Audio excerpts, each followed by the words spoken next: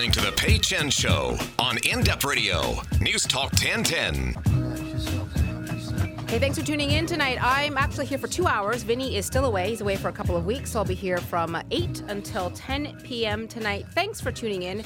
Hope you had a lovely weekend celebrating Easter or Passover with friends and family. If you were celebrating, I know it still feels like winter. There was some snow today. Very depressing, but certainly spring has to be around the corner. I hope. It's just a long April Fool's Day prank. You can text in as well. The show is live. You can text in at 71010. Also tell me if you were pranked on April Fool's Day, or perhaps you pulled off a wonderful joke. Let me know all about it. We can talk about it later in the show. Coming up also later in the show at about 9 p.m., I'm going to talk to a Toronto mom about something that I think a lot of parents can relate to in some way. It's when a parent sort of has a suspicion that there might be something wrong with their child, that their baby perhaps might need some special attention or have some sort of challenges. And then it's getting that suspicion diagnosed and confirmed, and what you do after that. So she actually had put up a great video on YouTube about her daughter who is living with a form of dwarfism. And just, I think a lot of parents can relate to worrying about their child and wanting the best for them, and sort of worrying about what might happen to them in the future as they get older and they socialize with other kids. So I hope you'll tune in for that. I think it's going to be a great conversation. Also, if you have a child who's interested in music, or maybe you want to expose them to the orchestra, I'll tell you about the Toronto Symphony Orchestra's Young People Concert Series.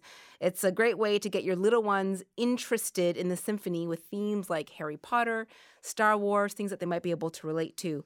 And I'll tell you how you can expose your kids to a live orchestra performance geared just to the little ones. But first, I have two very special guests in studio with me tonight.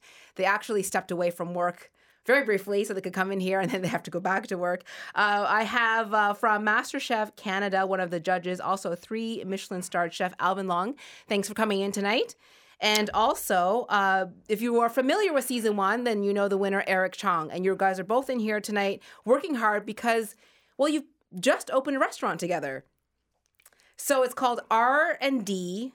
R&D. So Alvin, why don't you tell me about the name? Well, I think, R&D, I think the first thing in people's mind is probably, research and development, or research and development, I guess. And, when we sat down trying to figure out names for the restaurant, and me and Eric, we're both engineer, and we share very similar backgrounds in terms of our technical background. We both grew up in Canada, and we had all kinds of crazy names. And one of them was the Engineers Club. It was like, which could be a little confusing to some. Well, not to us, but R&D, and then somebody came up with the great name R&D, and I said, that sounds corny, or that sounds confusing. But I mean, if you think of it, it actually means also the rebel and the demon. So which is which? Who's who? Whoever you want. I think Eric's probably the rebel. Yeah. And I'm known as the demon chef. So I'm the demon and he's the rebel. So the name kind of has like two meanings in a way because of your engineering background, so research and development, also your nicknames. Now, can you describe the kind of food that you have? Maybe I'll throw it to you, Eric. Yeah, we have like modern Chinese. Oh, that's weird. We have like modern Chinese sharing plates. Yeah. We take classic Chinese favorites of Alvin and I, food we both grew up with, food we both love, and we add a Canadian spin and modern techniques to it. So, Eric, after you won MasterChef Canada, so the first season, which was almost a year ago now, you went on to, I know you did a stage at Alvin's restaurant in Hong Kong, but what has the past year been like for you? A lot of traveling, especially with Alvin. First, we went to Singapore together. We did a pop-up event. That was really exciting for me. We went to Kuala Lumpur. We went to all around China, getting inspiration for our menu, Chengdu, Shanghai. And then I spent most of my time in Hong Kong working in his 3 Michelin-star restaurant, Beau Innovation. So you, before that, because you're a home cook, so MasterChef Canada, the great thing about that show is it brings together all of these really talented home cooks. And you one out of everyone as being, I guess, the one with the most versatile talent and skill. But had you worked in a kitchen before that? No, I haven't worked in the kitchen before. You're actually not allowed to join MasterChef. You have to be a complete amateur. But while the show was airing, I did work at Buka for a bit, and that was quite exciting. So then you win, and then you go and you do a stage, which is kind of a work placement, right? Basically, it's you working at a restaurant like everyone else. So you did that for a couple of months at Alvin's restaurant in Hong Kong. What was that like? It was pretty intimidating just flying out there. I've only been to Hong Kong once with my family. I never really got to explore the city or like dine out that much. But going there was pretty intimidating because I only interacted with Alvin on the show, and as viewers probably know, he was quite mean and vicious on the show. The demon part, right? Yeah, the demon part. But then once you get to know him, he's a pretty nice and generous guy. So Alvin, then you saw in Eric, obviously, some sort of potential. He wins the show. You have no obligation to help him out or to give him any sort of training. Why did you decide to invite him over to your restaurant? Well, I saw potential, and and seeing potential is rare. Seeing someone, has he's like a parallel of me, from a different universe, and I saw someone that is, he has talent, but a lot of people have talent. You have to have a lot of other things in order to utilize your talent, or it becomes wasted talent. And he's like a burst of energy. So you have to somehow contain that, okay, and use it and try to take that potential energy and make it into something useful. And so I invited him to suss him out, to check him out, see you got the talent, but you need that hard work, you need the passion, you need the right frame of mind, the work ethic, and a lot of other things. You need to be able to drink too. Being a chef. Well, I thought that was just a stereotype. That wasn't true. No. Well, you can't. So, during that couple months, I really observed him and. I bashed him up a bit, but that's all play, I just want to see, whether he can take it, whether he's going to give up or not. So that's, April Fool. But ongoing for months. Yeah. So, I saw someone who has it, someone who has it. And so after that, I decided, I asked him the question, whether or not you want to do something together, open a restaurant in Toronto. Mm-hmm. And, he said yes. And so and this is how it started. And that's almost, how many months ago? 8-9 months ago. When did it end? 30th? I think 30th. And then you came to Singapore.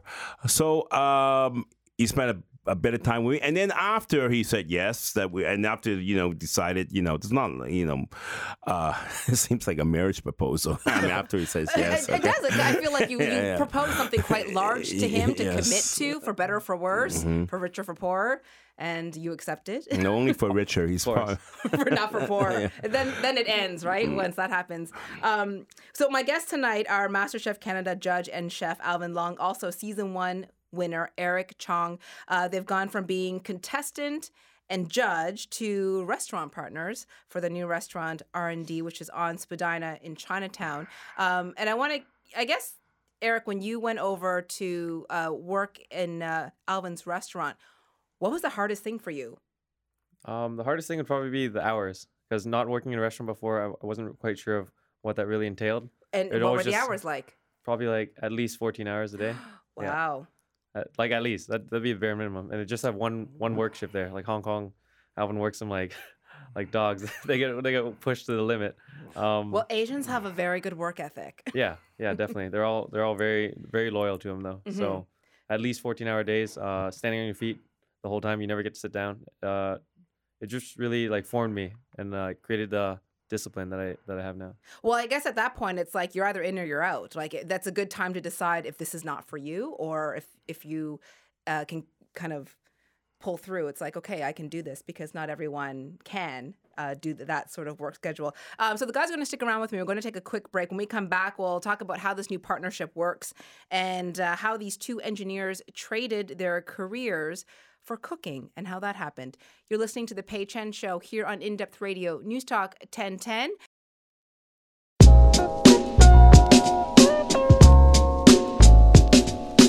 This is The Pei Chen Show on In-Depth Radio, News Talk 1010.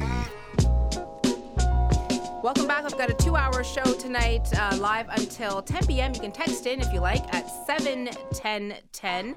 My guest in studio right now, Master Chef Canada judge and chef Alvin Long, and the winner of season 1 of Master Chef Canada, Eric Chong. And the reason both of you are here tonight and also in town, because I know Alvin is all over the world, is because you've opened a restaurant, so R&D on Spadina. When does it open, Alvin?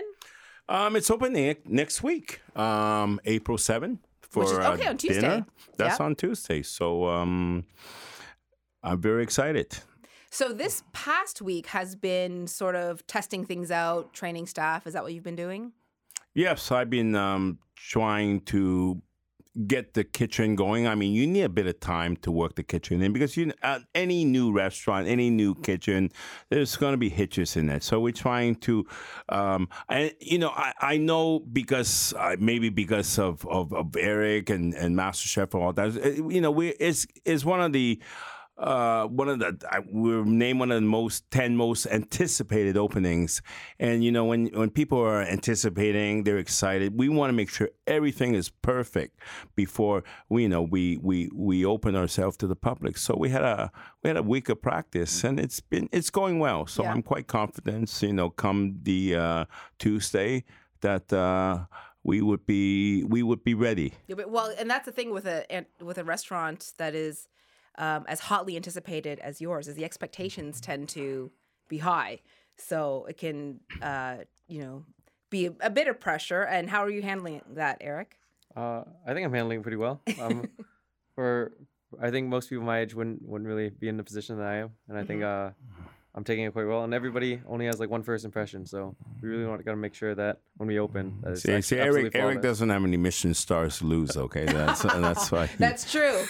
You got 3 there, Alvin. Yeah, so I think, but I'm quite confident. Really, I'm quite confident because I've been at the restaurant all week and I'm seeing Eric work. I'm doing a little bit of. No, I'm doing a lot of yelling actually, Yeah, but a lot. I would say a little bit.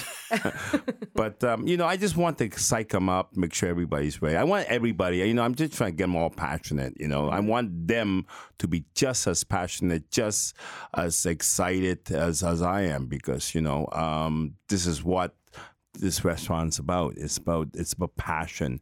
We have two self-trained, never really was meant for the business, but had the passion, and we developed our passion into work. Which what more can you ask for? Every day we go to work, we're excited. Yeah.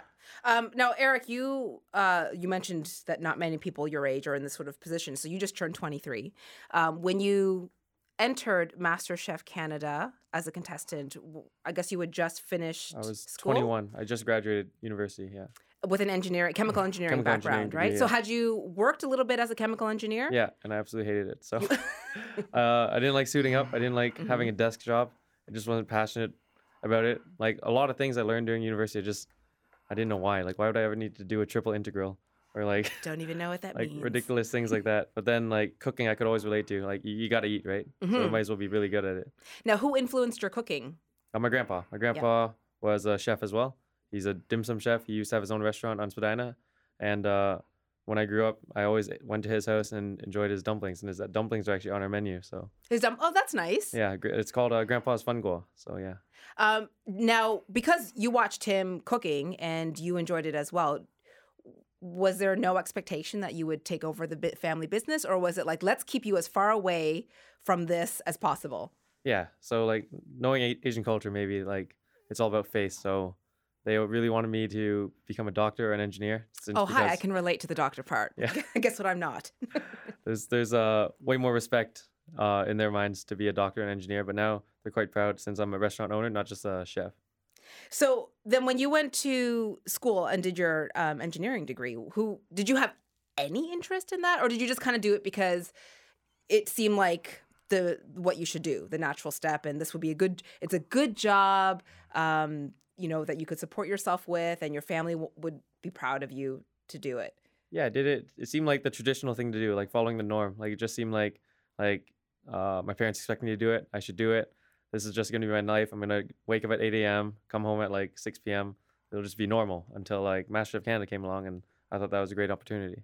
What did your family think about that because you quit your job, your short-lived engineering career, very short-lived, to do the show, right? Yeah. My mom was always very supportive. My dad was a little harder to convince. I essentially would be like risking 4 years of my life that I just spent studying this degree to have a chance at winning MasterChef Canada. And honestly, they didn't see how much I knew about cooking because I did most of my cooking in university and I lived on my own. So they didn't really have that much belief that I would win. But hey, you proved them wrong. Yeah. So, but I now have their full support, and it means a lot to me. So that's great. Now, Alvin, you also have an engineering background, but you, I guess, made your career switch a little bit later in life. I mean, Eric was quite young. He did it for a short period of time. Yeah. Well, unfortunately, when I was young, there was no MasterChef Canada, so it was a bit more difficult for me to convince my parents I want a career change. And I don't think it's never too early and it's never too late. And I guess if I always believe that life is, you take it as is. There's no or fate and all this. If I did it earlier, I may not be where I am today. I think, before I became a chef, that was about 11 years ago. I started it at 2003, or 12 years ago. It was 2015. I travel so much, I don't even know what year it is. But, you gain a lot of life experience. You gain a lot of other experience doing other things. And if you apply all the energy that you absorb during the year, all the knowledge, and if you use that and concentrate it, and I think that's one of the reasons I was able to go up, relatively quickly, from scratch to a 3-Michelin star in less than 10 years. So I don't regret that I don't have the early start. I do regret I'm not 23, okay, but but I have some regrets about that too. I think all the experience, all that, when I was doing my engineering job or doing all that, I think it's all this help, and I believe all the pieces will fit together, and if you're missing one piece, you may get the puzzle will look different. Alvin, because you're self-taught. And when you're a judge on the show, and you are very hard on the contestants, and that is what your job is, and you see these people who have potential and are very promising. So people like Eric, people like the contestants who are on the current season right now. How do you relate to them? Well, first of all, it's not my job to be hard on them. Well, it's it's not to like, be honest. Michael, you're the gentleman. Claudio, you be Mr. Nice Guy. And, Alvin, you look so miserable and hard and blue hair. Why don't you just kill them? I think it comes from the passion in me. And it comes from that, I can relate with what's going on. I was self-taught. And so I know what they need to go up. I mean, winning the show is one thing. Winning show is worth $100,000. That's always good.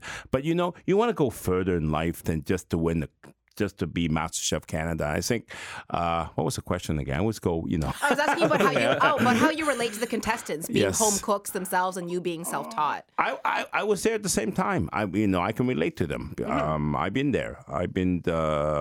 And I know what it takes. To be self-taught, to go without, the proper formal training, and how to utilize the advantage of being being non-self-taught, or being, what's the advantage of being self-taught? I mean, they're all things. When you do it differently, when you go out of the box, when you're there's benefits from it. Of course, I'm saying that it's not all benefits. There are a lot of things that there's a lot of disadvantage. So I know the advantage and disadvantage, and the most important thing is to take advantage of all these advantages and disadvantages. You know what I mean? Happy April Fool.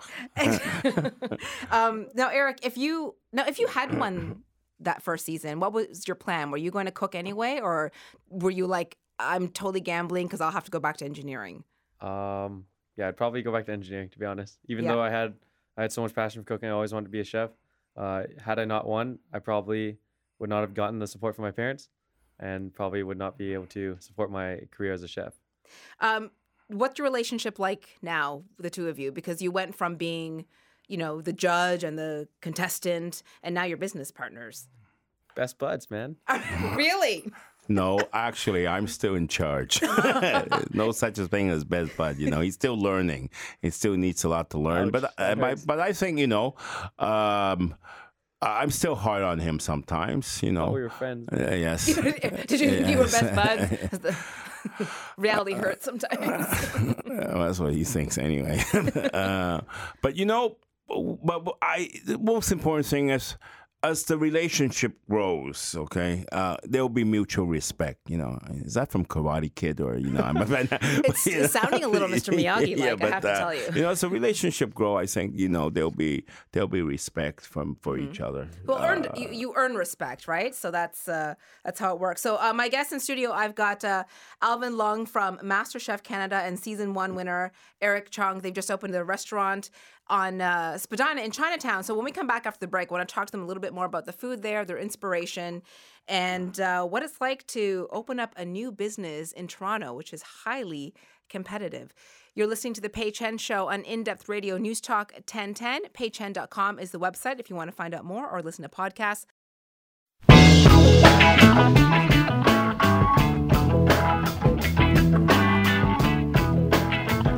More with Pei Chen on In-Depth Radio News Talk 1010.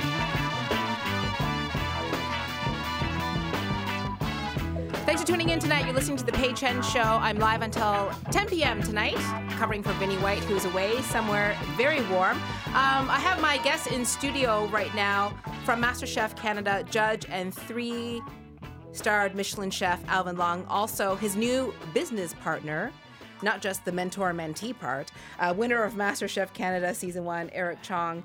So you just opened your new restaurant together, so we've talked about that a little bit. R&D at 241 Spadina Avenue, which is in Chinatown. So tell me why you decided to open up there and also serve Asian food. Eric?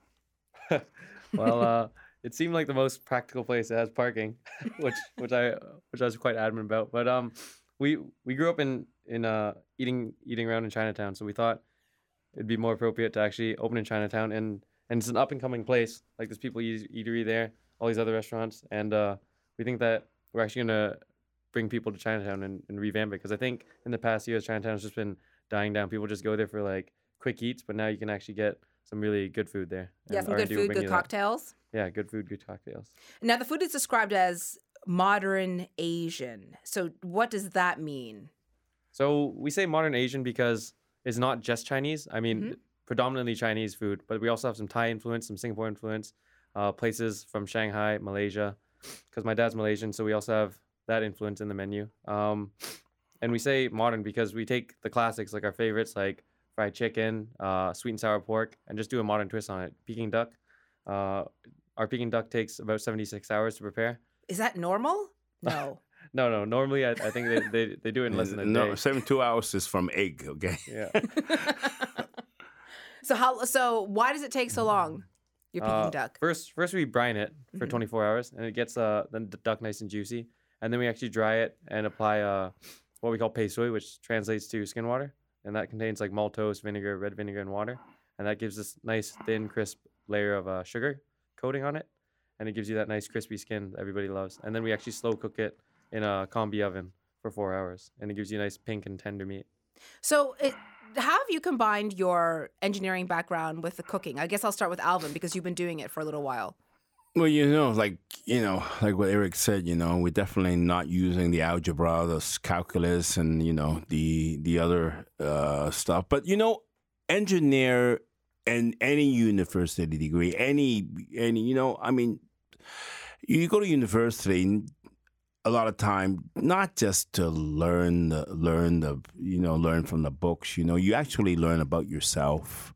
You actually learn to express yourself. You learn how to think. You give yourself confidence, and that's to me is very important. It's not like, a lot of the stuff and I don't want to say this because there's a lot of people listening that hasn't gone to university or going to university. I'm not saying, all that stuff you learn from the books, you're never going to use the rest of your life, You're learning how to think. And very important, in engineering, you learn to be very logical. We're very, very practical. But, people say, engineer, they're geeks, they're boring, they're not creative. But I tell you, everything around the room I see, the television, this mic in front of me, the jacuzzi, it's really good to be paid. I tell the keg of beer that I keep in the back of the studio. And the caviar fridge and, all this stuff. These are all products of engineering. It's not an artist that created this. And the phone, the lawyers, the phone, the internet, everything. These are products of engineering. And engineers are very creative people. But we're a bit shy sometimes. And that's why people don't notice, okay? To be quite honest, the building, your car, the bridge, without engineer, you're dead. Yeah. So you just learn how to think, and that you apply for the rest of your life.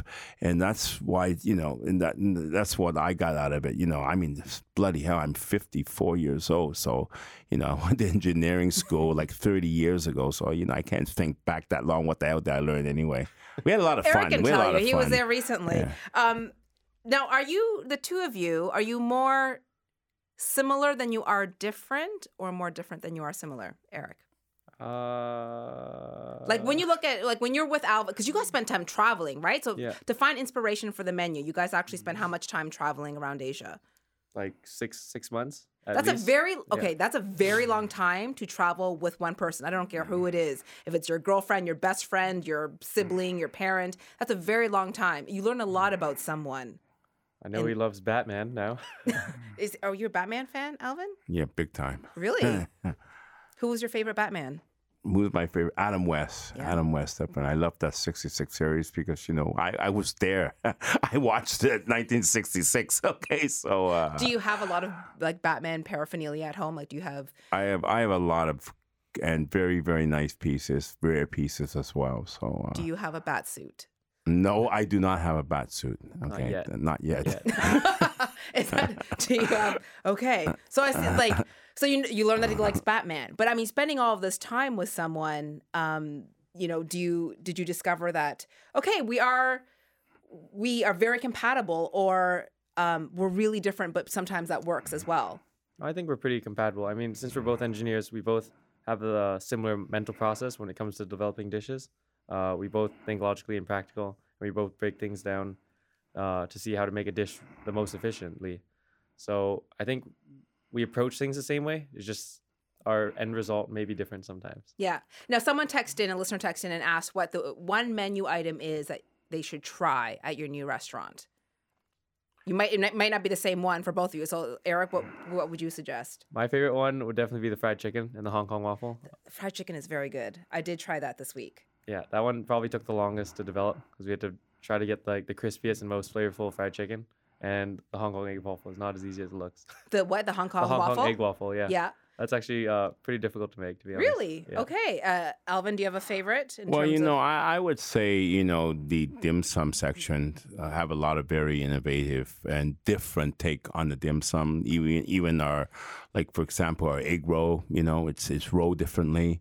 The skin is different. And, a lot of times when we try to be, we do a twist or something, it's not for the sake of, like, let's do a twist and on whatever for the sake of a twist and make it our own. It's not just that. We as an engineer, we also have to find out why we're doing it. And for the egg roll, for example, instead of the bamboo shoot and the pork, we put in chicken and pesto because I think this is. People would like to see that in egg roll, Canadians, or maybe in peanut butter and jelly or something like that, or maple syrup. I don't know, but the skin is different. The ratio between the skin and the filling's different. We're always trying to create, the perfect egg roll, or what we feel would be the perfect egg roll, and what people would like to see in egg roll. Now, I'm not saying you'd be very arrogant if you say you create perfect. There's no such a thing as the perfect egg roll. We're still looking. And I think in life, we're always looking to be perfect. We don't see perfection. We see just an upgrade and an upgrade and an upgrade, okay? And when we reach perfection, there's nothing worth to live about. You must as well die after you do that. Yeah. And as you say, when you get the top, you can only go down. You can't go up anymore. And when Eric was saying that, the compatibility, and I think, in a lot of ways we're similar, okay, aside from our age difference. We both engineering, both from Asian, we immigrate, we both parents immigrated here, so, they have their set of rules, but we grew up by Canadian rules as well. So and all that, so, I just see me, or he's just, 20 years or, 20 years, 30 years behind me. Ahead of me. Okay. April Fools. For those who are listening. When you look at Eric, do you see yourself a lot in him? I'm taller than him.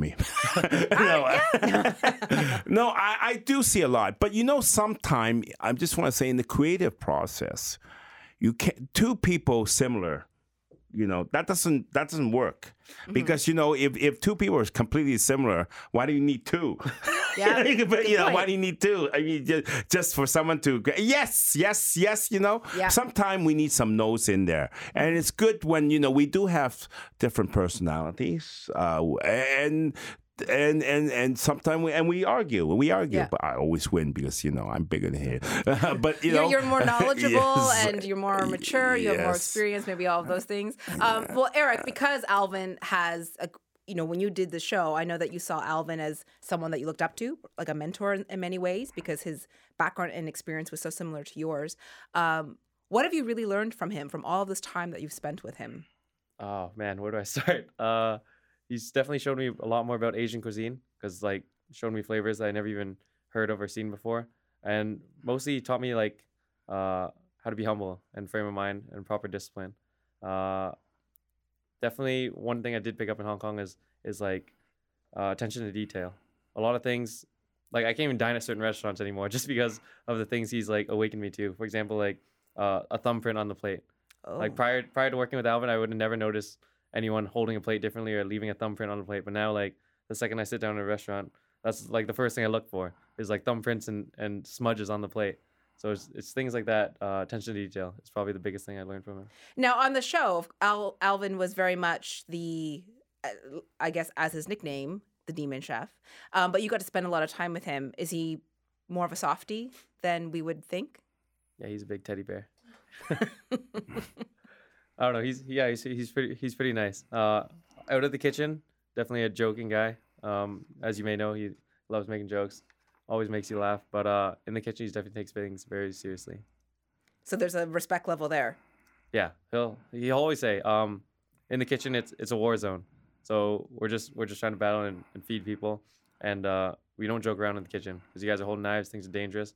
But outside of it, once we leave the restaurant, he always says we're equal. So that's quite nice. Well, congratulations on the restaurant. I did have a chance to visit it when you were sort of testing everything out, and it's really beautiful in there. And I know that you're going back to work after this. Is that right? Yeah, I'm going back to work. There is no rest for you. So the restaurant opens on Tuesday for dinner. Is that correct? Yes, absolutely. Okay. So the website, rdespadina.com, menu and everything is up there. If you want to try it out, then you can definitely look them up online, rdespadina.com, and visit the restaurant. Thank you both so much. My guests tonight, Eric Chong, winner of Season 1 of MasterChef Canada, and also Alvin Long, 3-star Michelin chef and judge on MasterChef Canada. I know the second season is airing right now on CTV at 7 p.m. on Sunday nights. Thank you both. You're listening to The Pei Chen Show on In-Depth Radio News Talk 1010. In for Vinny White. I'll be here until 10 p.m. You can text in at 7-10-10 throughout the night. You're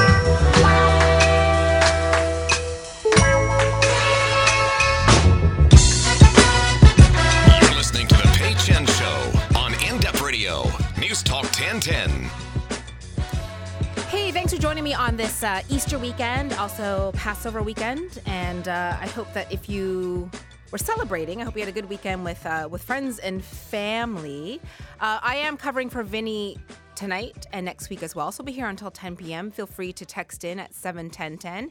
So it's nice to hear from you during the show, which is live. You can also call in if you like at 416-872-1010 or star 8255 on your cell phone. Coming up, I'm going to talk to a mom who she put out a YouTube video, and that was the reason why she caught my attention. She put out a YouTube video because she discovered that her daughter, a baby who's now, I think, about 15 months, was diagnosed with a form of dwarfism. And while I know that not everyone listening will relate to that specifically, I think a lot of people who have children, or have kids in their lives, can relate to having something that worries you, that causes concern, and in some cases it's a little bit more serious, where perhaps you need to get something diagnosed, you need to spend more time with doctors and in hospitals, and what that process is like. And I also just thought that her video was great because I thought of it as an educational tool where I didn't know a lot about this form of dwarfism.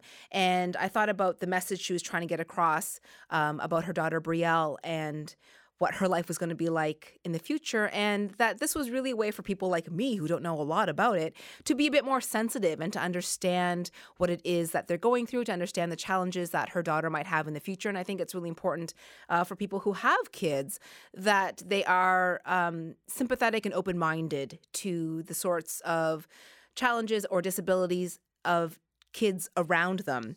So I wanted to also talk about a couple of things that I discovered. First of all, now that I was going to say the snow is gone. The snow is gone. I know it snowed a little bit today, but for the most part, there's no snow on the ground, knock wood. But what I'm really tired of is when the snow melted. First of all, there's garbage everywhere. Now, I live downtown, and basically in like every kind of corner on the sidewalk there's these piles of like cigarette butts, piles of garbage, and also like all these little landmines, these little piles of dried up dog turd because of lazy dog owners. And this really makes me mad because I live in a condo that is pet friendly. Meaning that people are welcome to have dogs and cats in this condo building.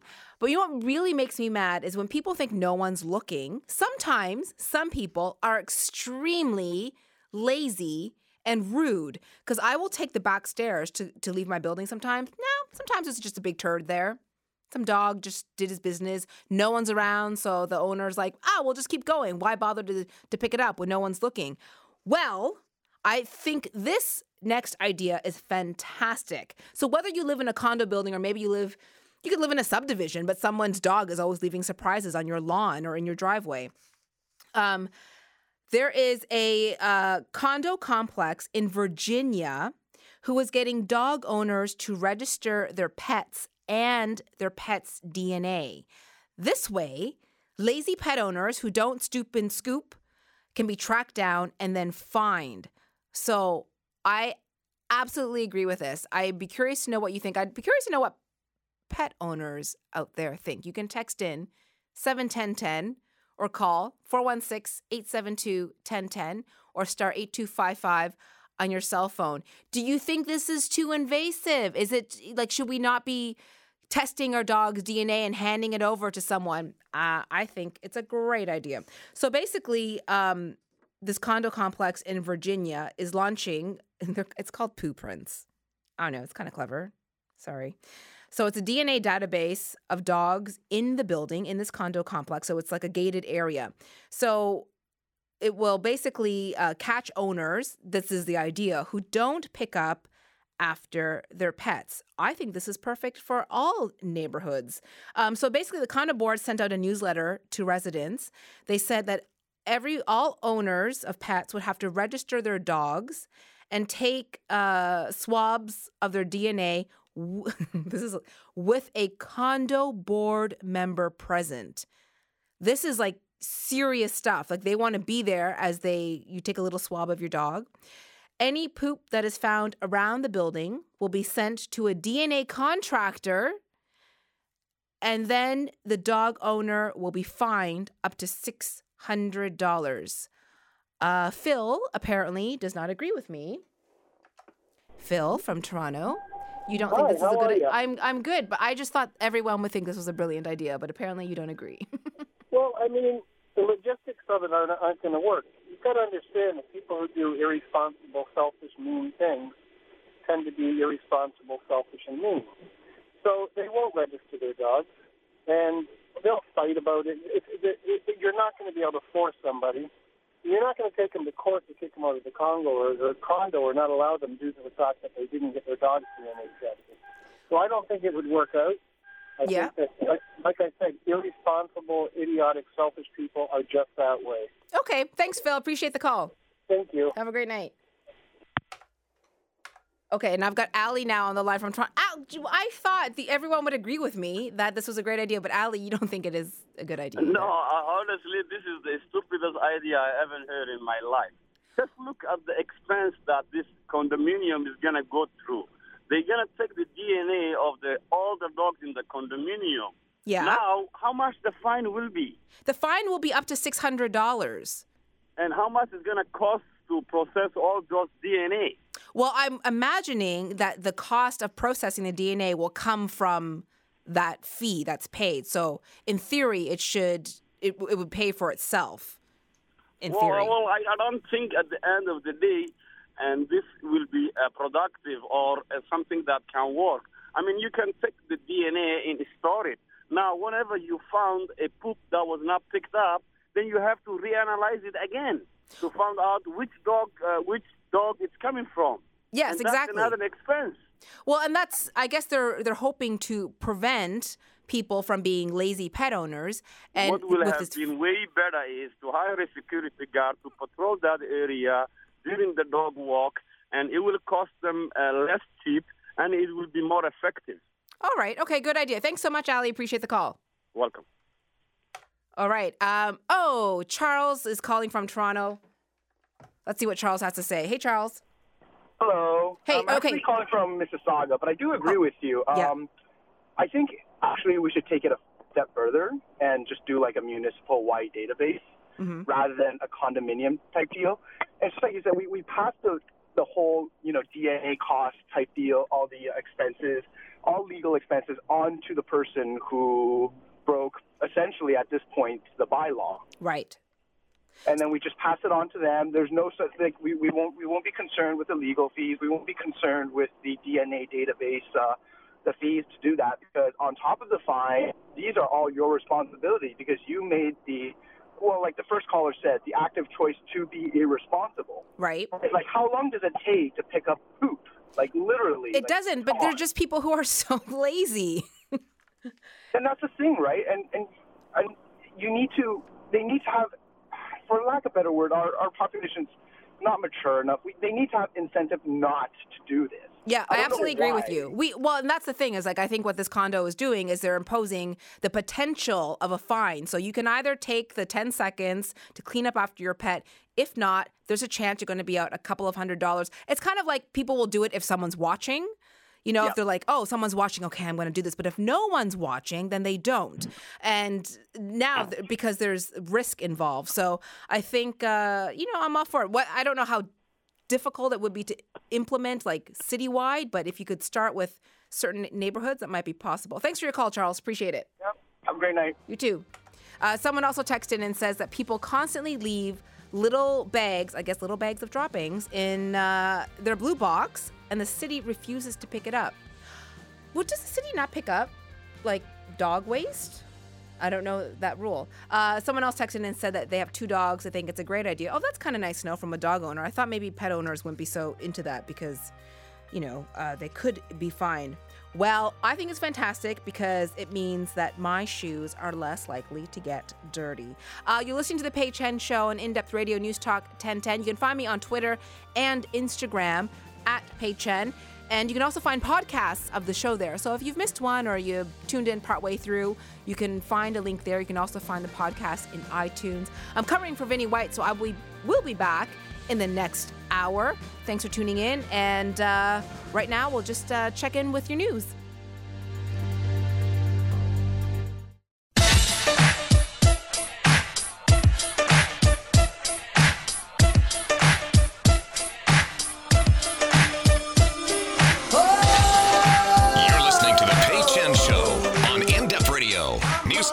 on 10. Hey, thanks for joining me tonight for this second hour. I'm in for Vinny White, who is away for the next 2 weekends. So I'm here live until 10 p.m. You can text in anytime during the show at 71010. Of course, you can call in 416-872-1010 or star 8255 as well. Still to come on the show, if you want to give your kids a really cool live orchestra experience, I'll tell you about the Toronto Symphony Orchestra's Young People's Concert Series. It's geared specifically to kids at about ages 5 to 12. So if you want your kids to kind of have that great live music experience with beautiful instruments, then this might be something you want to hear about. Now, what do you do if you have suspicions about your child's health and then your suspicions come through? Have you heard of achondroplasia? One Toronto mom recently posted a really beautiful YouTube video about her daughter with achondroplasia, and she joins me now. Paula Thompson is on the line. Hi, Paula. Hi, Kay. How are you? I'm doing well, and I know that you have a very busy household with 3 little kids running around, so thank you for joining me tonight. No problem. Thanks for having me. So let's talk about Brielle, because that was how I found out about you, and it was because you put up this really sweet little YouTube video about Brielle, who is, how old is she now, about 15 months? Exactly, 15 months. Okay. And you posted the video where you talked a bit about her diagnosis with achondroplasia. Am I saying that correctly? Achondroplasia. Achondroplasia, okay. Close. Okay, which is a form of dwarfism. Correct. Now, whose idea was it to put up a YouTube video? It was mine. In the beginning, we were having such a hard time explaining to people. It was an awkward conversation to start. We didn't know how to bring it into the conversation, yet we feel like we were not disclosing this really important fact to our friends and family, and not to mention that every time I did bring it up, I would break down. So I thought I would love to put it out to mainly friends and family, and then kind of to the world, just to, it's out there, they know, then they can approach me and ask me, and if I can educate and talk about it through video, then even better. Mm-hmm. So now let's tell our listeners what achondroplasia is, because the first time I heard of it was by watching your video. Yeah, it's very rare. It is a type of dwarfism. It's approximately 1 in 25 to 1 in 40,000 babes get this, and it's through average-sized parents. 80% of babies that are born with this condition, the parents are average-sized parents. It's not something that came from my grandparents or great-grandparents. It's just a random genetic mutation that happens. So we were completely surprised when we found out about it, and it's still kind of a shock to even talk about it, that this is going on, because she's my little babe. I don't see her any differently anymore. But that's kind of our role right now. So let's talk a bit about the I guess the physical attributes of achondroplasia, because her being a baby, I don't know that it's really noticeable, but you had some suspicions, I guess, very early on. I did, because having 2 other children, she just I don't know, she just felt different to me. There was something in her back, in her spine, that was not the same. And looking it up online, I kind of Googled it, good old Dr. Google, and I looked at large head, shorter limbs, and of course achondroplasia did pop up. And you're like, no, she's just small. There's nothing that's going to, she's fine. My husband kept telling me she's fine. And of course we took her to the doctors, and the doctors kind of confirmed it. Achondroplasia is the most common type of dwarfism, and it is very physical. You look at you wouldn't maybe notice it in a baby unless you've got somebody similar age to compare the height and the differences. Mm-hmm. But once they get older, shorter arms, very short legs, larger head, swayed back, bowed legs. It is very obvious. Right. But healthy, normal intelligence, and she'll be great. But yes, it is very visual. Right, and I guess the challenge is to, because as you mentioned, as a baby, it's not perhaps as noticeable, but as she gets older, it will, her physical differences will become more apparent. Now, how did this impact your family? Because you do have 2 other little kids as well. I do. they don't know any different. She's just a baby to them, and she's someone that they love and they adore. It hasn't yet. Mainly just going out to Sick Kids Hospital for random appointments and check-ins and things like that. We've spent a lot of time researching and just caring for her, preventative measures. Mm-hmm. There's nothing wrong with her right now. There could be things that pop up, but they haven't. So not yet. We're lucky. It's been emotional the first maybe 6 months. We had a hard time with it. We're great with it now. We're open about it. Anytime somebody on the street says, "Oh, she's so cute, but she looks really small," or she said something, well, actually, she's got this type of dwarfism, and we're trying to just spread the word and talk about it. Just make people feel comfortable, because people, once you say that, they kind of get a little shy, get a little nervous. They're not sure what to say or how to, talk about it. And we try to be as comfortable and open about it as we can. Yeah, well, and that's what I was going to, ask you about is sort of the questions or comments that might come your way. And now, because you've had a few months to adjust and to educate yourself and maybe be more comfortable about talking about it, I'm sure in many cases things are said perhaps maybe jokingly or as an aside, or people don't mean it to be offensive, but there are certain things that might be said that can be a bit hurtful. And I just thought this might be a great way to educate people about the better way to ask certain questions. Yeah, I haven't come across it yet. I know my husband really dislikes it when people kind of say, "Oh, I'm sorry," like that's apologizing for something. It's a strange automatic reaction, isn't it? When you hear something that is difficult news in some way, your reaction, maybe it's because we're such polite Canadians that we always, it's like, "Oh, I stubbed my toe. I'm sorry," and there's nothing I can do about that. But, and I do realize, because I know your husband, that it was starting to bother him because the reaction was "I'm sorry." Sympathy. Mm-hmm. Yeah. And that's fine, and I understand that, and that's human nature to do that, and it doesn't bother me.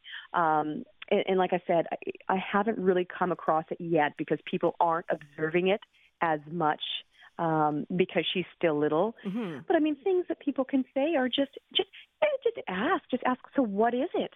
What does that mean for you guys? Or, does that affect her later on in life? Or just ask, just be inquisitive and learn about it so that you can pass that on to your friends. "Oh, this is someone that I met today and I didn't realize that." Or just trying to make people okay with it, not shy.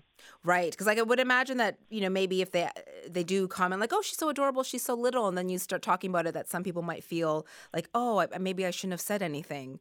Yeah, and I don't want people to feel that at all. The reverse. It actually is more awkward when I bring it up and someone changes the subject and goes on to something else. I'm like, "Oh, but don't you want to know about this?" Yeah, it's like, wait a minute, I just said something, that could... You don't see this every day. This is like 1 in 40,000 babes. And right. I pre-Brielle, my daughter, I had never seen a little person before, and I didn't know anything about them. Maybe a little bit on TV or a couple of programs that they have on, TLC, but that's it. That was my exposure to it, and it's so, I think, special to see this little baby, how she moves and what she does and how different she really is in the physical ways. And I'm constantly showing people how flexible she is and what she can do with her legs. And I just think it's really, really cool.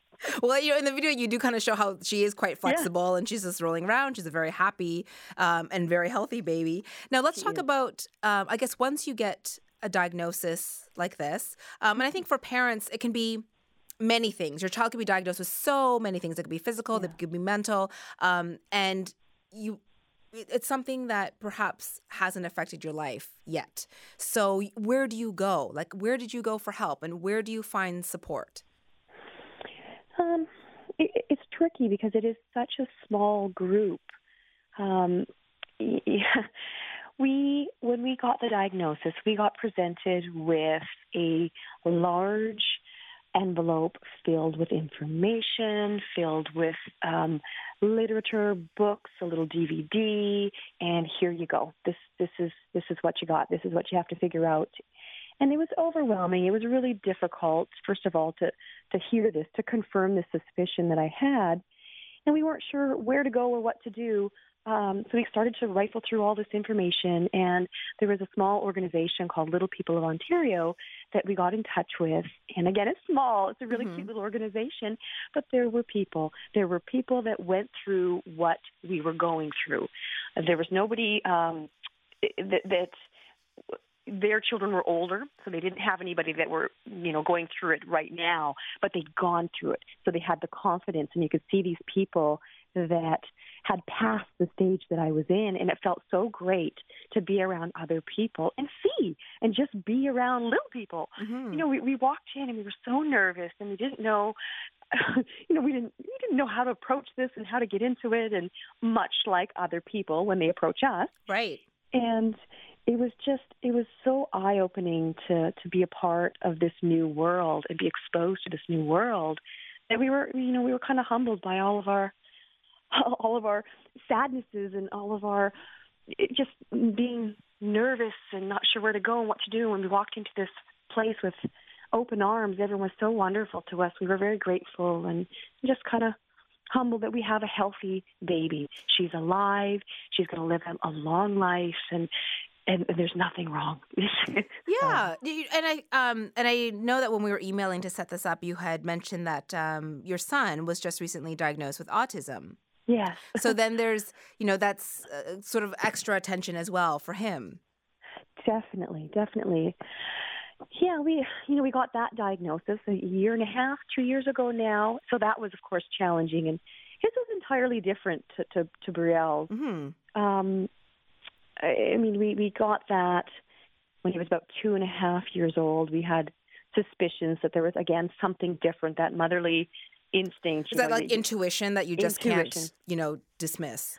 Yeah, so we kind of brought him in, and we talked to the doctors, and they referred us to specialists, and then we went into a psychiatrist, and we did all of this stuff to figure out what was going on. And I kind of clued into it when I had my second child, and she was doing things very differently, very quick. She was just starting to talk, starting to listen, starting to respond, making the eye contact. And he was my first, so I didn't know that there was anything going on. So, yes, we got this diagnosis for autism, and he's on the spectrum. And, lots of challenges there that we faced. And his is a little bit more invisible than Brielle's. So right. We don't have people always asking questions. It's more glares when he's misbehaving or doing something that he shouldn't be doing or doesn't understand. Or a lot of, again, glares when, I can't control my child, or I'm having a difficult time controlling my child because he's, again, not understanding or not listening or... And people, and because people don't know, and like you said, it's not visible, so they aren't realizing it. Just as we wrap up, Paula, tell me about your hopes for Brielle's future. Hopes for Brielle's future, the same as any of my other children. That they live a healthy life, they're happy, and they're fulfilled.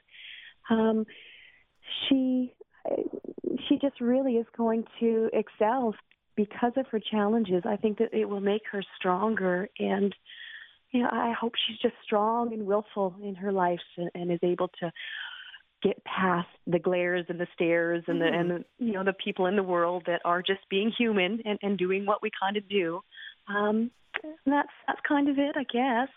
Well, what would you like people to know? Especially I think people who have kids, because kids are curious, and kids can also, as they get older, sometimes be a little bit mean, and so I think it comes down to how we raise our kids in many ways. That's a great point. I love that point because it's how you raise your children. Because today, especially having 2 diagnoses, this was not a part of my world. It didn't really occur to me unless you're in it. That, of course, you occur that there are different ailments and different people out there, but until you're faced with it, you're not as involved in it. Of course, it's because it's not your everyday. It's not my everyday by any means. No, it's not your everyday. So you have to just make kids accept that, not make them accept, but help them accept that there are differences in life. There are different people in life, and they're all just people. They're all just getting by. They've got their unique qualities, and you have to love and respect anyone and everyone, and just, be nice, be friendly. Yeah. Now, when I guess, have you had parents with little kids around you and they kind of don't want, because kids are naturally curious. I think kids learn to mind their own business because their natural instinct is to ask and to touch and to approach. But it's, we tell our kids, not to talk to strangers, and maybe that's not your business, so you don't ask about that. But how, what is sort of the line for you? Would you prefer that other kids asked about Brielle? And totally. I don't want it to be, the pink elephant in the room. I want people, and I've had kids come up to Brielle, and kids are just so pure and so sweet, and I think it's such a great quality that they do ask. There's nothing wrong with it. It's the adults that kind of get shy and pull back. But I have had children come up to Brielle, I think maybe 2, maybe 3 times, and Mommy, why is her head so big? And they'll say stuff like that, and the parents, they just, they get a little awkward. And I sometimes I'll explain it to people or the parents. I'd say 9 times out of 10, just depending on my mood, right. I will kind of explain what the situation is, and I'll leave it in their hands to explain it to their children if they want to explain it to their children. And that's up to the parents how they do that. Yeah. Now, how has this changed your view of parenting or of life or, towards people who have certain disabilities or challenges? Because like you said, before your kids, this wasn't really something that affected you. No, it really wasn't. It just makes me more, just appreciates moms. They go through so much, and most of the time you don't know what they're going through. Before kids, I always remember looking at other moms or kids and saying, why can't you control your kids? Or why are your kids doing this? And now I'm that mom. I'm that mom that can't always control my kids, and they're not always listening. They're not always behaving. And not that they're excuses, but, there's something behind that. There's a reason why they're not. And I think that I'm more tolerant, just in general to people, but in moms particular, because I don't know what their challenge is, what they're facing. And I think that's a good lesson for everyone. Just don't judge, because you really don't know what's going on behind the scenes.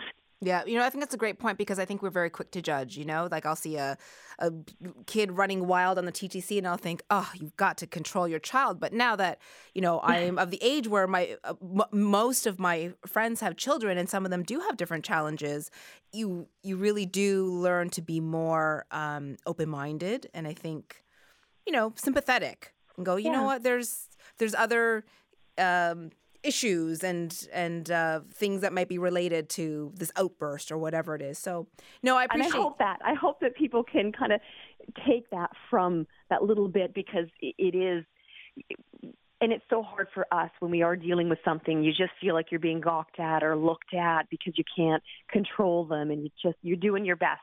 Yeah. We're all trying to do our best and just cope with our issues and the small victories. Let me tell you, when we do get them, you celebrate them. Which is great. And I think you should do that. Paula, thank you so much for your time. I really appreciate it. You're very welcome. Yeah, Thank you. Thanks so much. Have a great night. You too. Bye.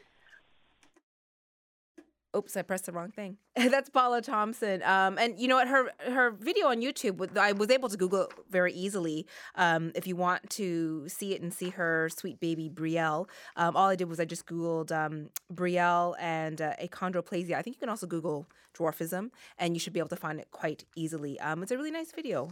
And I think her goal of just educating people a little bit about Brielle's condition was a great one and a great reason to put something like that out there. When we come back after the break, I'll tell you why you should be supporting your public library. And I'm curious to know, actually, text in 71010. Let me know the last time you were at a public library. For me, it's been a very long time, but I'll tell you that when I was a kid, it was part of my daily adventures, I think, as a child, really. So I'll tell you about some great new events and initiatives that they have. Also, later on, I'll tell you about the Toronto Symphony Orchestra's Young People's Concert Series. If you want to get your kids exposed to the symphony, it's a great way to do that. You're listening to The Pei Chen Show here on In Depth Radio News Talk 1010. PeiChen.com is the website. Taking a quick break. Back right after this.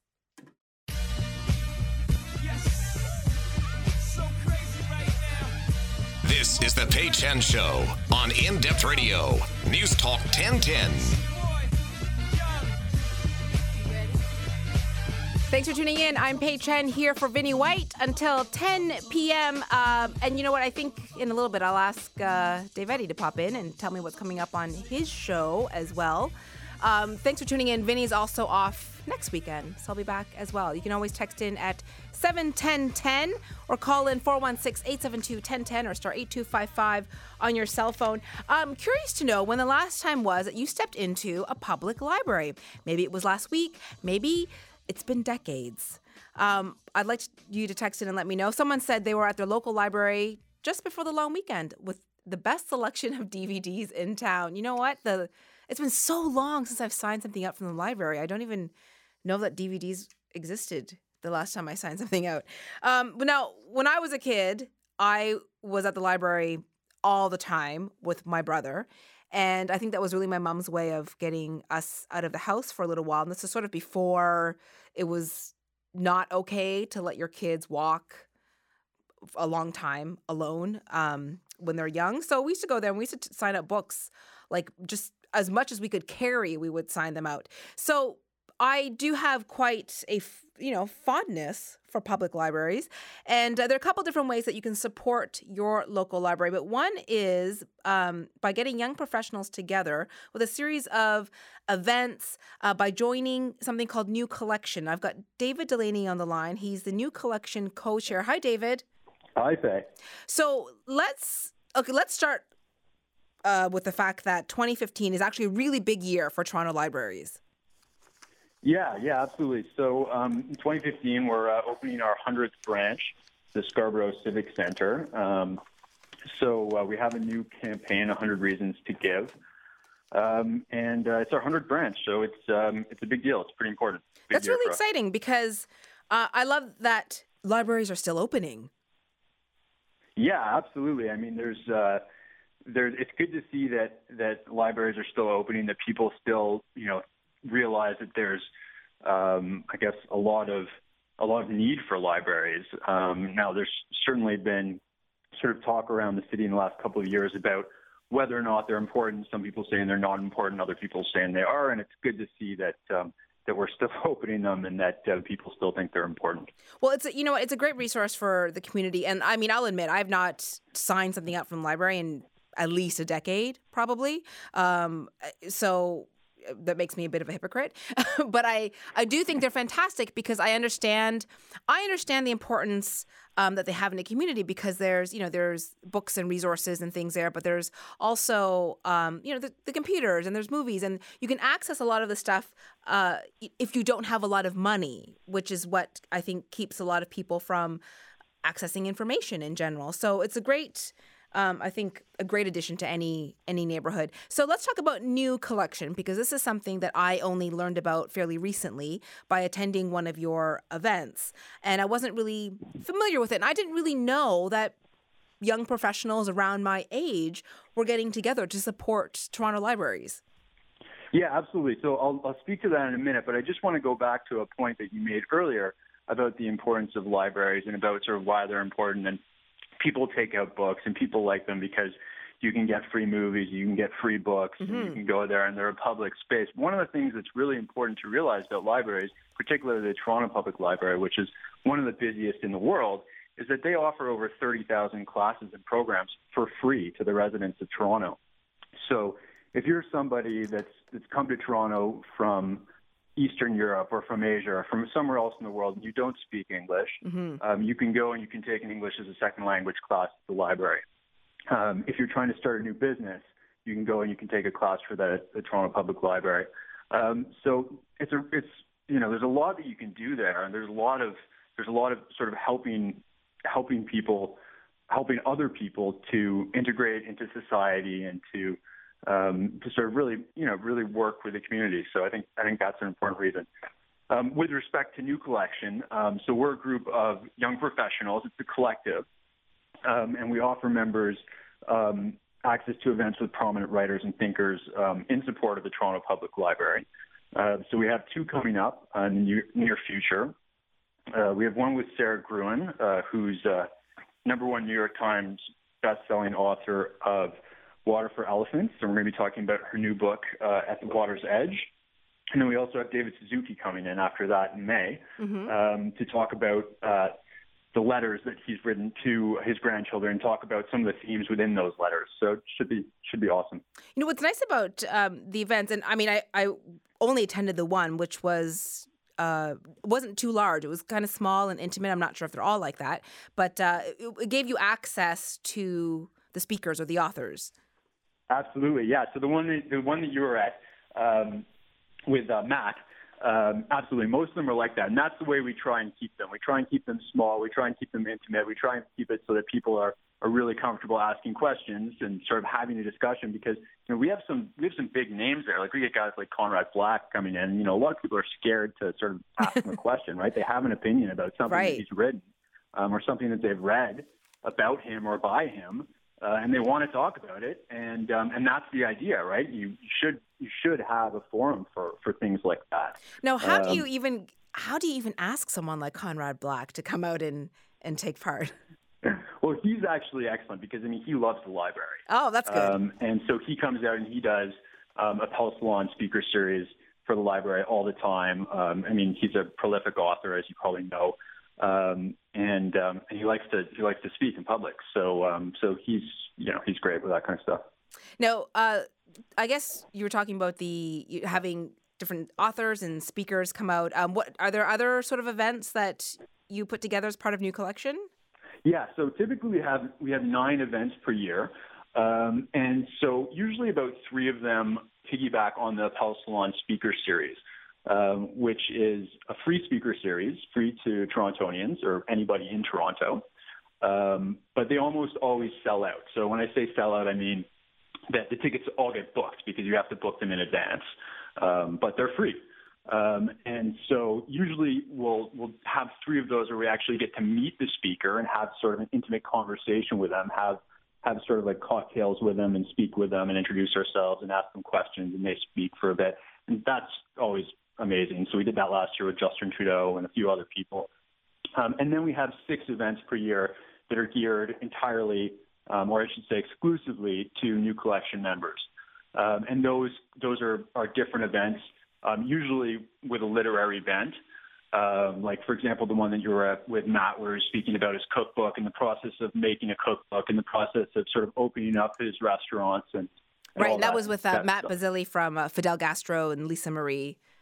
Right, exactly. And so, that one was fantastic. The venue was fantastic. You were fantastic. Matt was great. So, we try and do things like that are small. And then we also have things coming up. For example, in the fall, we're going to have Ira Gluskin, who's a leading investment thinker in Canada and worldwide. And anyways, we're having him come to this place called Ben McNally Books, which I've never actually been in, but if you Google it, it'll give you a sense of what the interior of the place looks like. Is that a Manitoba company or chain?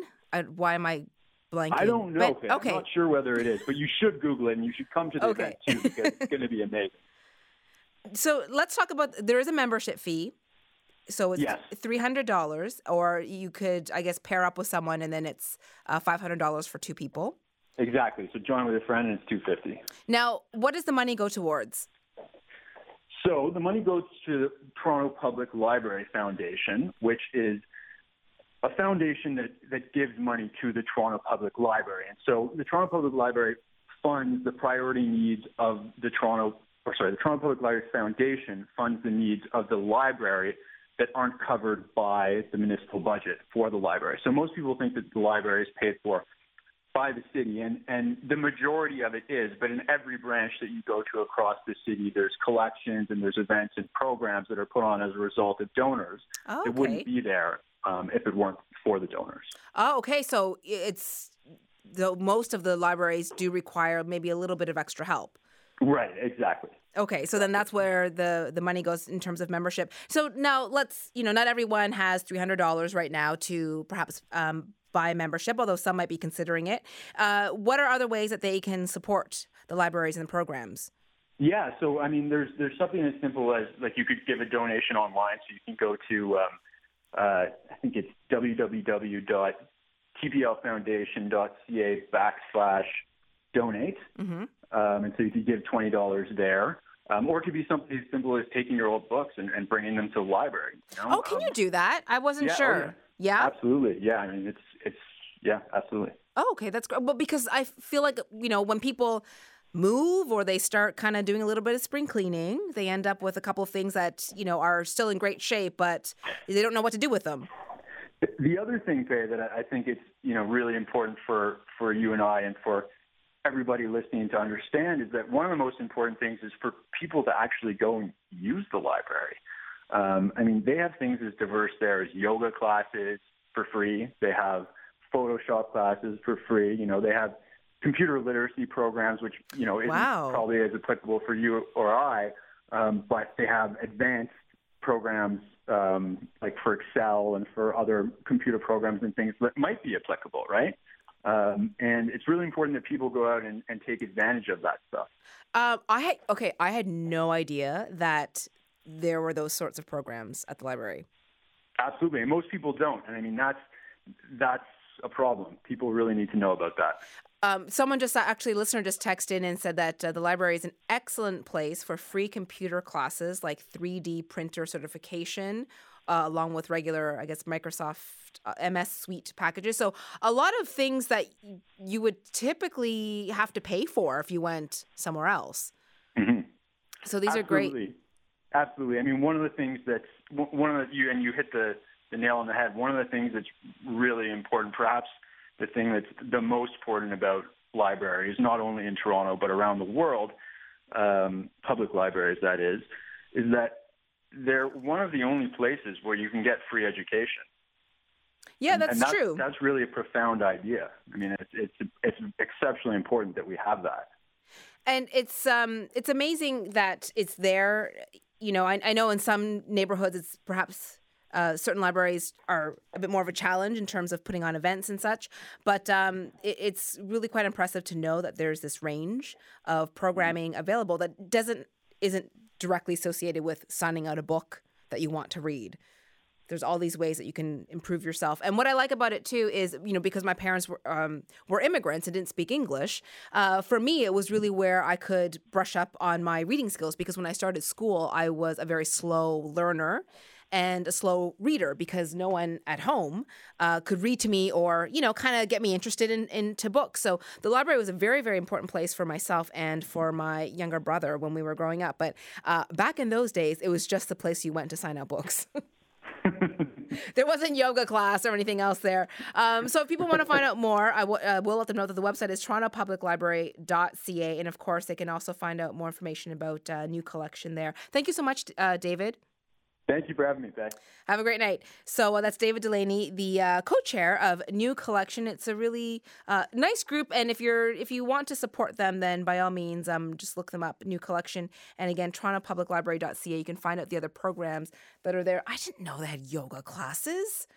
That's crazy. After the break, the Toronto Symphony Orchestra has a special concert series on the go. I'll tell you about that. peichen.com is the website if you want to catch up on podcasts or find out a little bit more about what's going on the show. And at Pei Chen on Twitter and Instagram. You can always tweet me as well. Taking a quick break. Back right after this.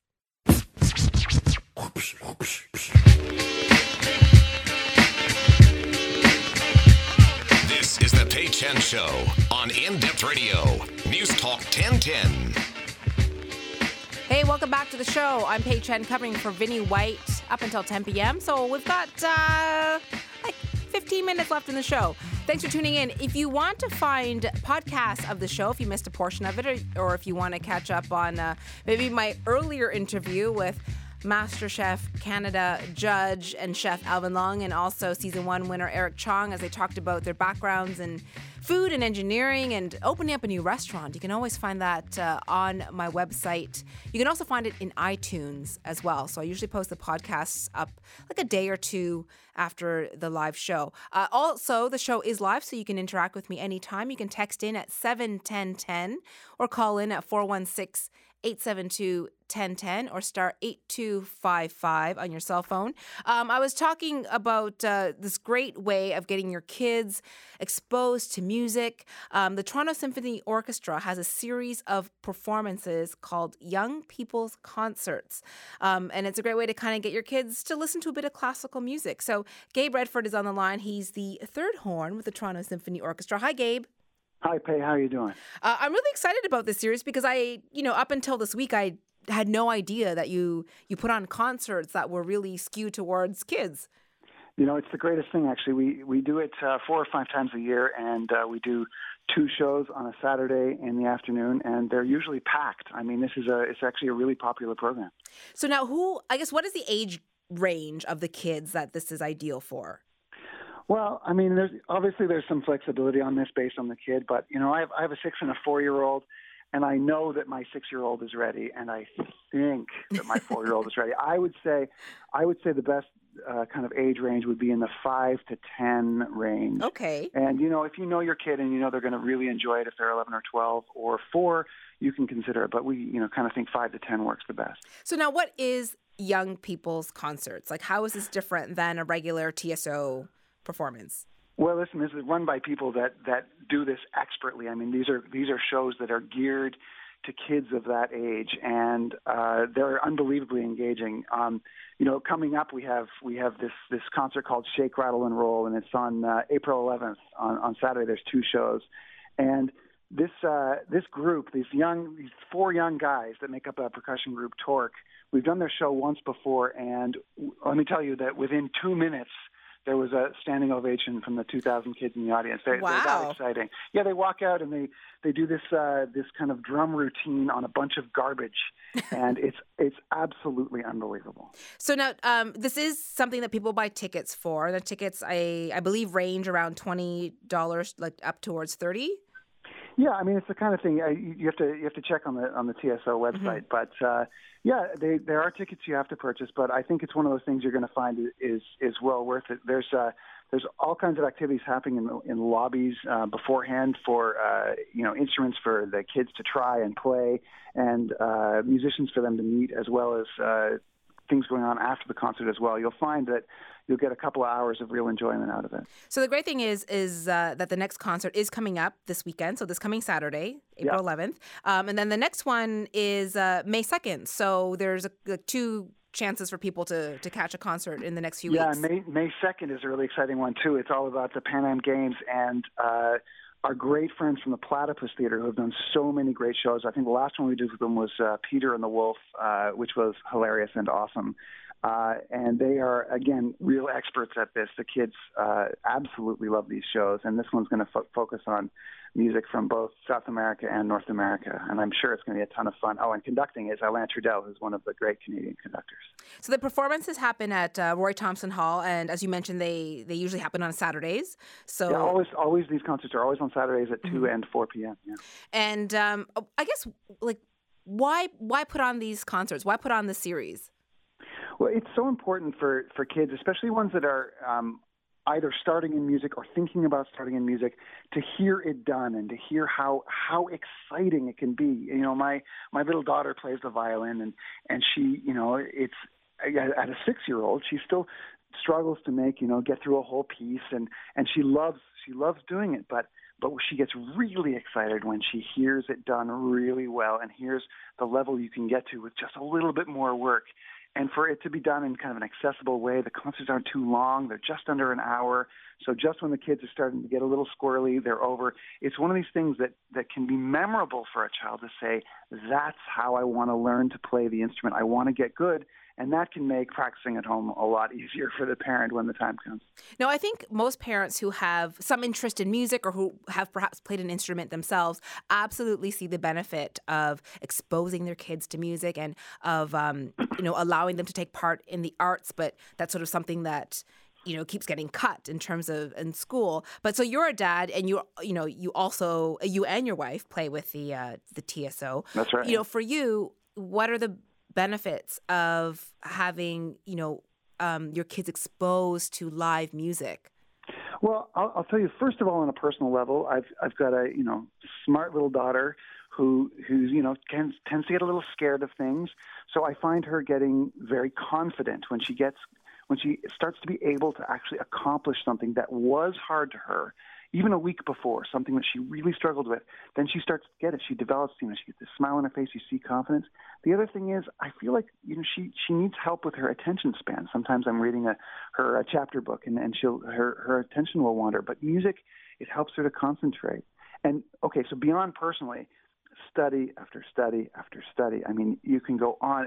It is a proven fact that playing music, singing music, playing an instrument, it activates all parts of your brain. It's essential for a kid who wants to develop their brain, to develop skills, social skills, motor skills, all of these kind of concentration and brain-building skills. Music is absolutely the best way to do it. Yeah, I absolutely agree with you. I think this is a fantastic concert series. And, I think I'm going to encourage listeners to try and get out to one of the next two that you have coming up. So, again, Saturday, April 11th is the next one at Shake, Rattle, and Roll. You can find out more information at tso.ca. Gabe, thank you so much for your time.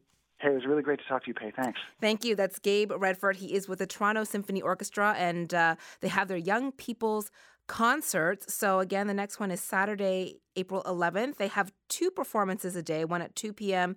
and one at 4 p.m. And it is something that you buy tickets for. So you can go online and find out more about that. I think a great way to spend an afternoon with your kids, maybe keep them busy and get them motivated and inspire those creative juices of theirs. Taking a quick break here on In Depth Radio News Talk 1010. Coming back right after this. This is the Pei Chen Show on In Depth Radio, News Talk 1010.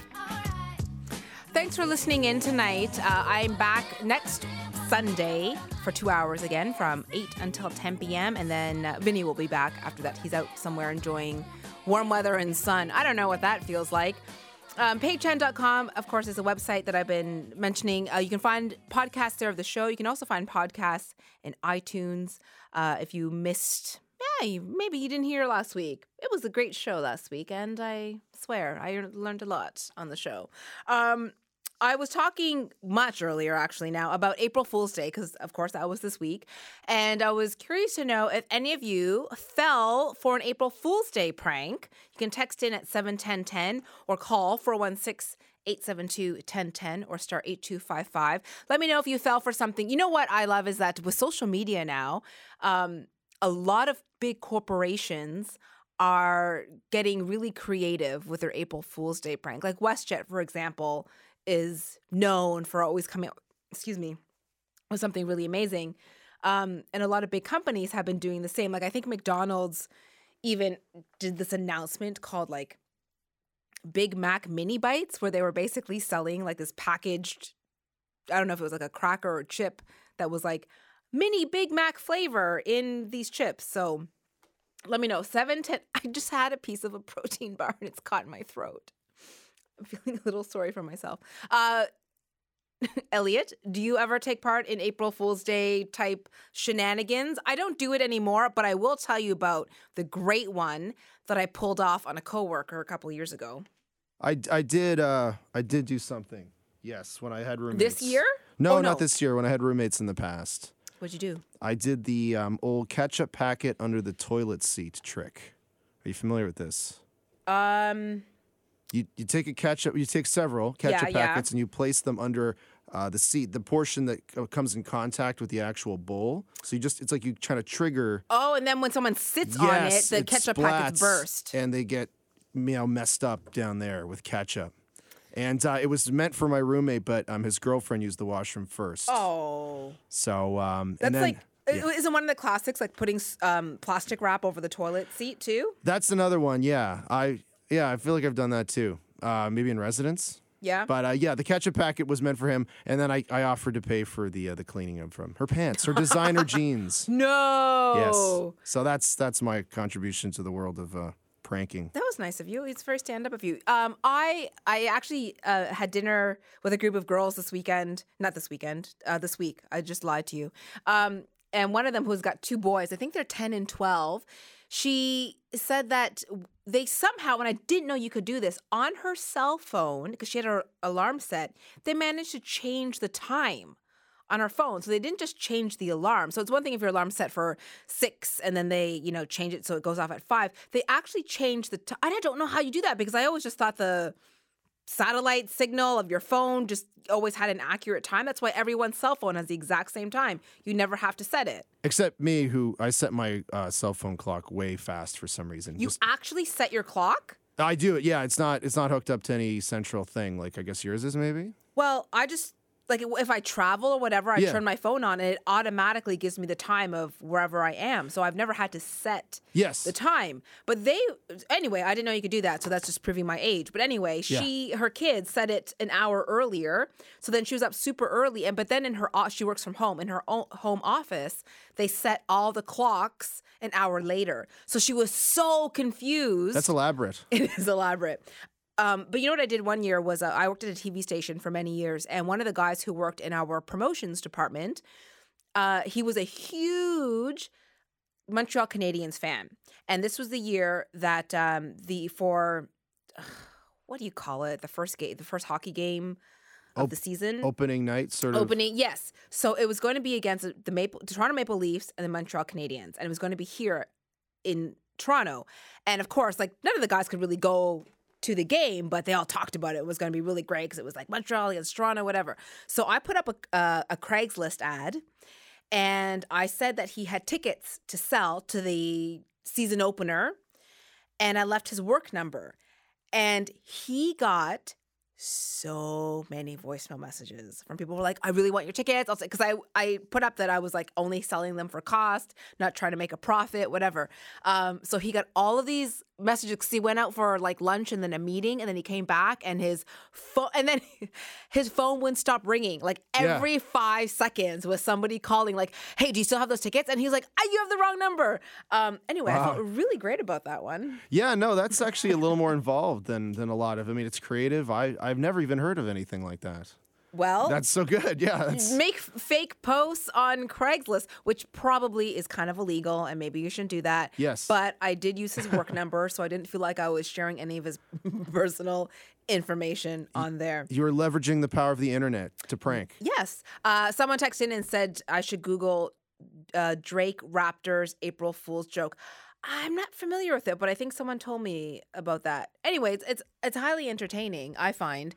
Thanks for tuning in tonight, everyone. I'm back next Sunday from 8 until 10. Ed Keenan is off this weekend, but I know Dave Eddy's here. He'll be on at 11 p.m. with his show, which will be live, and you can interact with him as well. Peichen.com, at Peichen on Twitter and Instagram. And hope that you had a very lovely Easter or a very lovely Passover with your friends and family. And if you're lucky, maybe you get tomorrow off. If not, then it's time to go to bed. Have a great night. Yeah. Nah, nah, nah, nah. Yeah. Nah, nah, nah, nah, nah. Yeah. Nah, nah, nah, nah.